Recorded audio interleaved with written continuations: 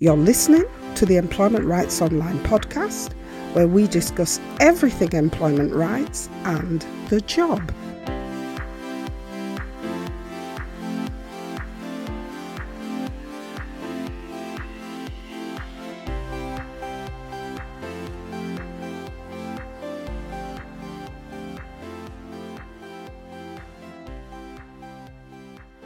Hi there. We hope you are having a productive Employment Rights Week, especially if you are on a probationary contract. This week, we continue our mini-series about probationary contracts by sharing our top 5 key probation survival actions. As mentioned in earlier podcasts, if you are placed on a probationary contract, you can expect that probationary period to last between 3 and 6 months. If that's you on a probationary contract, your main concern is that you will want to do as much right as possible during your probationary period so that you can be confirmed in your post. With that in mind, there are 5 key actions which will help you greatly in getting through your probationary period. The first action, believe it or not, is to be polite. Your new boss will want to know if you fit into the team or the business you are working in. And if your employer is not sure about you, you can be sure that your employer will ask your colleagues to report back about you. Constant complaining could see you being accused of bringing down the mood in your workspace, and this will be noticed or reported on. Also, if it's the case that your arrival at the business poses a threat to others, or others are afraid that you might outshine them, then you can be sure that others will be only too happy to report negative things about you. The way to deal with this is to focus on being polite. It is your politeness that will minimize opportunities for other colleagues who are insecure about their own status to see or report negative things about you. If you upset people in the office or on the shop floor during your probationary period, this could be reported to your boss as you being unable to build good working relationships, and you could run the risk of failing your probation on this point.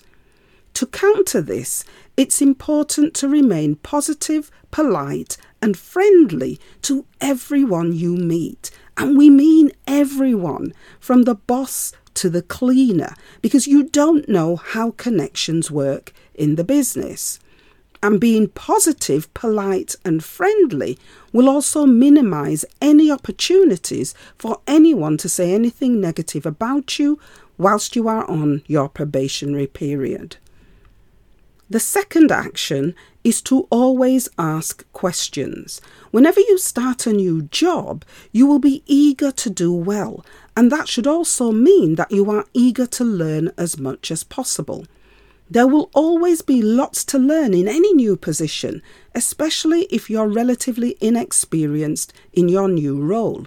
So asking your colleagues and supervisors for advice is a good place to start, because this will help you to learn those key skills that you don't pick up in your induction, because those skills will really come from practicing the job. Also, asking questions is a really good way of building relationships and putting other people at ease. When you actively show an interest in your new position, this provides evidence to your employer that you are actively engaging with your new role and your colleagues. The third action is to read your probationary contract, as simple as it sounds. Reading the contract and paying particular attention to how your probationary period will be monitored and what will happen if your employer is not happy with your performance is a key thing that you can do to survive your probation. Don't ever think that just because you're on a probationary contract that your employer will not make mistakes in the way you are treated during your monitoring phase. It is always possible to make mistakes. But the key point here is that it's more likely that liberties will be taken with you when there are performance concerns. If you don't know how you're supposed to be treated at work when things go wrong during your probation. During your probation, you're supposed to have regular monitoring and feedback sessions or meetings, and you're supposed to have reviews of your performance regularly during your probationary period. If you don't get this, a positive step would be to ask your boss or manager for feedback where possible, and to ask for that feedback to be minuted and for you to have a copy of that record. At the very least, asking for a meeting or asking for feedback shows you are focused on improving your performance in areas that may be highlighted to you. But if things go wrong, you will also have evidence in your records that you asked for feedback and that the feedback you received did not highlight any performance issues on a particular point about which you're being challenged. And that particular issue about the information you receive from your employers when things go wrong will become important if you are later dismissed from your probationary contract because you did not meet performance standards. The fourth action is to admit your mistakes. Your employer is highly unlikely to fire you for making a mistake during your probationary period. Heck, that's what probationary periods are for. And it's rare that the mistake you make will be so immediately fatal as to cause you to be dismissed. That's because making mistakes are an inevitable part of starting a new job. However, what is important is being able to handle any mistakes you make in the correct way. If you know you've made a mistake, don't bury your head in the sand, especially if your mistake impacts on the work of others. Also, don't leave it for anyone else to report your mistake. Experience should tell you that there will be people in your workplace who will be only too happy to report you. So tell your supervisor or your manager yourself and tell them immediately. You should also apologise and be sincere about your apology and offer to help to rectify any knock-on errors or effects coming from your mistake. The key here is to not be afraid of telling someone. You may be criticised for the mistake, sure, but you could be dismissed or see your mistake being added to evidence being compiled to dismiss you if you don't report mistakes.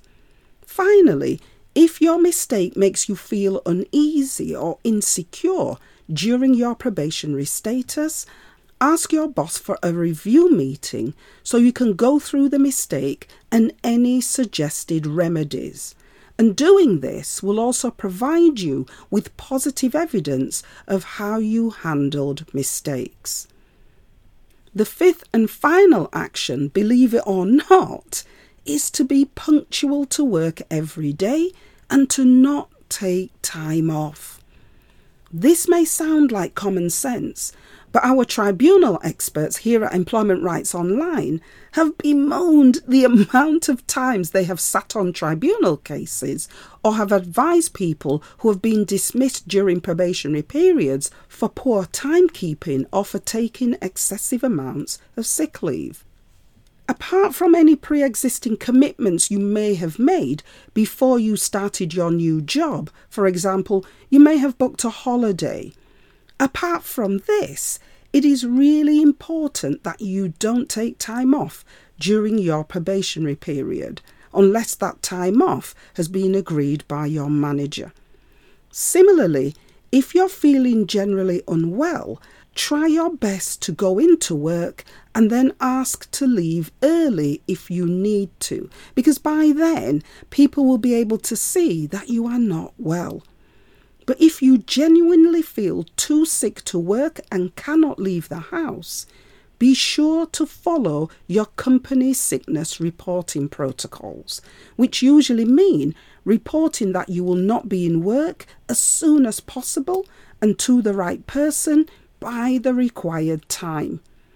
It also helps to apologise when you return to work and to remember to bring in your fit note if it's expected that you provide one for your period of sick leave. Don't leave your boss to guess anything about your sick leave.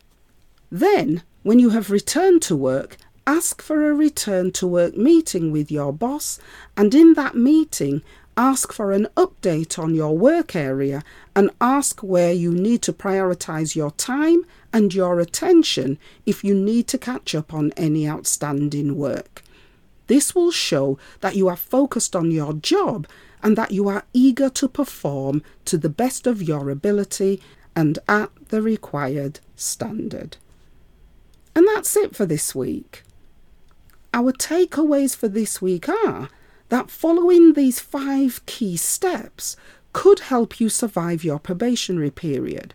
But whatever happens, when you start a probationary contract, it's important to relax into your new role, because being constantly on edge could also send negative signals to others around you and could also lead you into making more mistakes. In next week's episode, we'll look at the 5 key actions your new boss will be looking at if your boss is preparing to dismiss you before the end of your probationary contract. So remember to listen in for that episode. As usual, if you need help with probationary contracts or any other employment rights matter, you can find all our support links at the bottom of the show notes for this episode. And if you would like to book a consultation with us to look at bullying or abuse which you may be suffering at work or any other employment rights concern you may have, you can email us at employmentrightsonline@gmail.com. Alternatively, you can go directly to our consultations booking page using the consultations link, which is also in the show notes. Finally, remember you can help us by sharing this podcast episode with your family, friends and colleagues who may also need information about probationary contracts. And it will help to leave us a review on iTunes or a rating on Spotify to make our podcast more visible. Until next week, have the best employment rights week that you can. Bye for now.